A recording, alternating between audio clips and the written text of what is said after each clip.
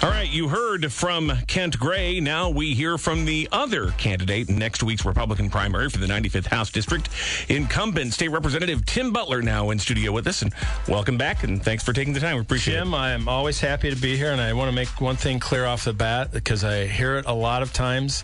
Kent Gray and Don Gray are different people. There's a lot of confusion. Don Gray does a great job as our circuit clerk, or excuse me, our county clerk, and they are not the same person. So when people go to the polls, I hope they remember that. That is a factual statement. They are, in fact, two different people. I have seen them both in the vicinity of one another at the same time, so I can vouch for that.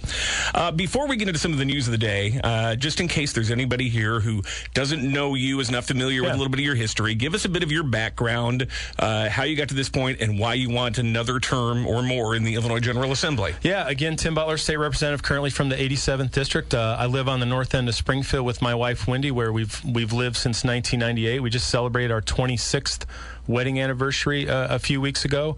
I'm a native of Peoria. Grew up in Peoria. I'm the youngest of 7 kids. Went to school at Eastern Illinois University, got a degree in political science, and wanted to get into public service. So spent a few years working on Capitol Hill. When I got out of college, moved back to work for a guy named Ray LaHood when he ran for Congress the first time. Worked for Ray LaHood for 14 years. Spent several years as the director of marketing at St. John's Hospital. And then had a good opportunity to go to work for my friend Rodney Davis and helped set up his district offices after he got elected the first time. Worked for him for a couple of years before Rich Brower decided to leave the General Assembly, and I was appointed in March of 2015. And, look, I think this is the reason I do this is to help our communities and to be a voice for our communities and to be a voice for the values of Central Illinois here at the Capitol. And I really take that seriously. And I look, here we are. For people that don't know, the Grand Studios are here in Riverton. I've worked closely with the community of Riverton to obtain funding for a great stretch going out to the highway where they're trying to attract development. It's things like that I think are vitally important. That's why I continue to want to do the job. Let's get to some of the news of the day. Today, Darren Bailey, who right now, according to polls, is leading in the Republican primary for governor. He could be your party's standard bearer by 8 days from now. He endorsed your opponent in this race. How big a blow is that to your campaign? Well, I don't think it's a blow at all to get the endorsement of a senator from Clay County when you're running literally hundreds of miles away from Bailey's district. Between Kent Gray and Darren Bailey, they have almost 40 years of being elected officials, so I know they talk a lot about anti-establishment and things like that. Kent Gray was on the Lincoln Land College board for almost 2 decades, for 18 years, and lost his last election. Darren Bailey has served, in elected positions as a politician for over 20 years now. And so, look, I look at the endorsements that I have received from a variety of people and a variety of organizations, people like the Fraternal Order of Police, people like the Farm Bureau, people like ABATE, people like the Right to Life, all sorts of folks that endorse me. I look at all the elected officials. I have endorsements from every single countywide elected Republican in Sangamon County. I have endorsements from Sheriff Kettlecamp in Christian County. I have endorsements from Bruce Pillsbury, who's the Macon County Republican chair. All 3 counties I have endorsements from. And as far as I know, the only endorsement that Kent Gray has received is from a state senator from Clay County. And I think that speaks volumes about Mr. Gray's resume, why no one would endorse him, and why I've got all these endorsements. The key to this particular endorsement appears to be your vote back in 2019 to raise the gas tax here in Illinois, money that is going to infrastructure. And this is something that Darren Bailey has spoken out against and is endorsing challengers to Republicans who voted in favor of this. Do you stand by that vote?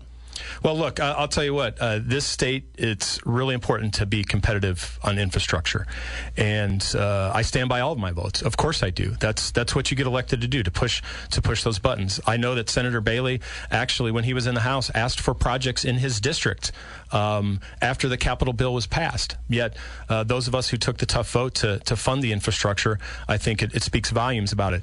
Again, look, this is something that's vitally important to Illinois, and when you look in our community. community here in Springfield, what's going on with hundreds of millions of dollars being invested in this community. And I drive a lot around the state of Illinois. When you see what's being done in the state of Illinois, I think it's vitally important to protect our infrastructure.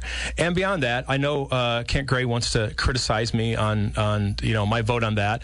But when I look at his service on the Lincoln Land board, and I look at my property taxes during his time on the board, my property taxes went up by 50%. And Darren Bailey, the same thing. That's one of the things that he's been called out on his service on the school board. There was that he raised property taxes while a member of the school board. So look, I think, and the other thing about Kent Gray is he said he believes that dollars for infrastructure should come out of the general funds. That proves a basic just not knowledge, does not have the knowledge of how it works to fund our infrastructure in the state of Illinois. And if you want to fund our infrastructure out of general revenue funds, that means you are putting other programs at risk. You're putting at risk money that should go to schools. You're putting our pension payments at risk, which we have a hard enough time as it is, because he has not even a basic understanding of how this works. You've described Darren Bailey as a state senator from Clay County, but he is, in fact, somebody who could be your party's nominee for governor a little more than a week from today. Who are you supporting in the race for governor? Well, I've been public in my support for Richard Irvin. I think he has a great opportunity to beat J.B. Pritzker, and those of us as Republicans, that's what we need to do. We need to beat Governor Pritzker in the fall, and I think Mayor Irvin gives us the best opportunity to do that. If Darren Bailey is the nominee, will you support him? Well, look, I look forward to having that discussion with Darren Bailey. He's the only candidate for governor that refused to take the Republican Unity Pledge that was put out there by the Illinois Republican Party.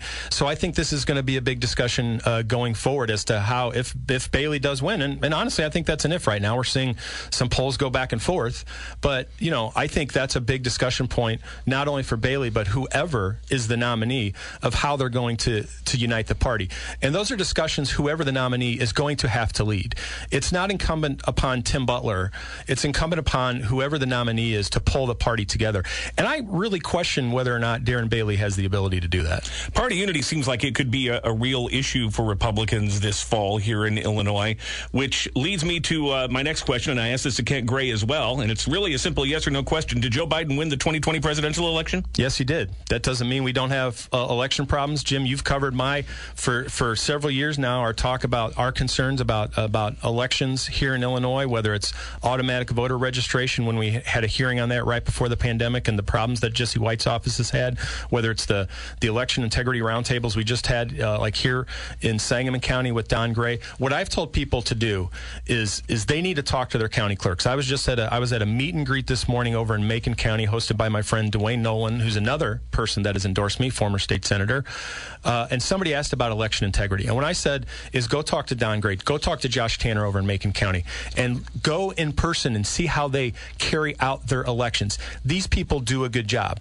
What we need to do as Republicans is get election judges engaged and get more election judges so we can make sure that there's no funny business going on at the polls. And that's really what we need to do. And that's incumbent upon our party to make sure that that's the case.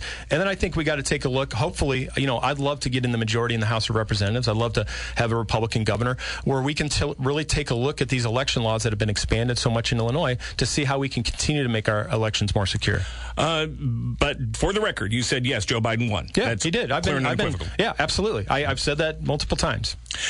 There's another piece of news today that Kent Gray brought in with him when he came in. A complaint apparently filed today in Sangamon County Circuit Court naming you, naming your campaign, naming others, alleging libel and defamation over text messages that went out. He says from the same texting system that your campaign has used to tout campaign events, these were anonymous texts talking about some of Kent Gray's difficulties, his law license suspension, and alleging that he was behind $30,000 in child support payments, which he says overstates that by a factor of roughly 3 times. Can you speak to this complaint? Did your campaign send out texts like that? My campaign did not send out the text. I saw the text. I got the text. My campaign did not send that out. I certainly cannot comment on a hypothetical lawsuit from Mr. Gray, who has a history of filing. It's not hypothetical. I got the copy right here. Well, I'm glad he gave it to the media. And I think that speaks volumes of Mr. Gray, where he decides to give it to the media instead of maybe waiting around in the studio like he could have here and just served it to me if he wanted to. But I guess that's not what he wanted to do. I have yet to see it, so it's hard for me to comment on anything. But what I will say is, first of all, Mr. Gray admitted that he's behind on his child support. I think he admitted that on your show earlier. And talk about wild exaggerations. I believe on his show he said that my wife and I make $250,000. And Jim, I have my 1040 right here if you like to see it. We made $198,000 last year, and that's a far, far cry, a wildly inaccurate, to use his terms, mischaracterization of my and my wife's salary. And let me just say this. If Kent Gray wants to go after state employees like my wife, who's a 30-year state employee who has made less than her male counterparts over the years, I say bring it on, dude. You want to go after state employees in a town that's the home of state government, on somebody who's successful as a state employee? Let's have that conversation. I'd be happy to have this conversation, because there's going to be thousands upon thousands of state employees that are going to vote against him. And that's going to be the fact of the matter. But look, what Kent is doing here, what Kent Gray is doing here is, trying to get away from the story that was written in the Illinois Times last week. And I would encourage everyone who's going to the polls in the 95th District to read Scott Reeder's story in the Illinois Times last week, where Kent Gray admits that he's behind on his child support, admits that he has property tax issues, hasn't paid his property taxes, and we all know that he got his law license suspended for a year. This race is not just about the issues and my record and Kent's record, but it's about truth, integrity, and honesty. And that's how I approach my life. That's how I've approached this job, with integrity and honesty. And anybody who does their research, and a lot of people know Kent Gray in this community, knows there's a huge difference between me and Kent Gray. We are tight on time here, and I do want to talk issues a little bit. So what do you want to accomplish if you get another term? Well, I think the number one thing we need to do is to continue to see what we can do for economic development in this region. Obviously, with inflation at the highest level in 40 years, people are hurting very much. We need an economy that turns around. I want to make sure that that's at the top of the list of what we do. How do people learn more about your campaign? Go to timbutler.org. You can find me on Facebook and Twitter and everything. Rep Tim Butler. Pretty easy to find. It's not too hard to track me down, I guess. Primary day 1 week from today. Representative Tim Butler running in the 95th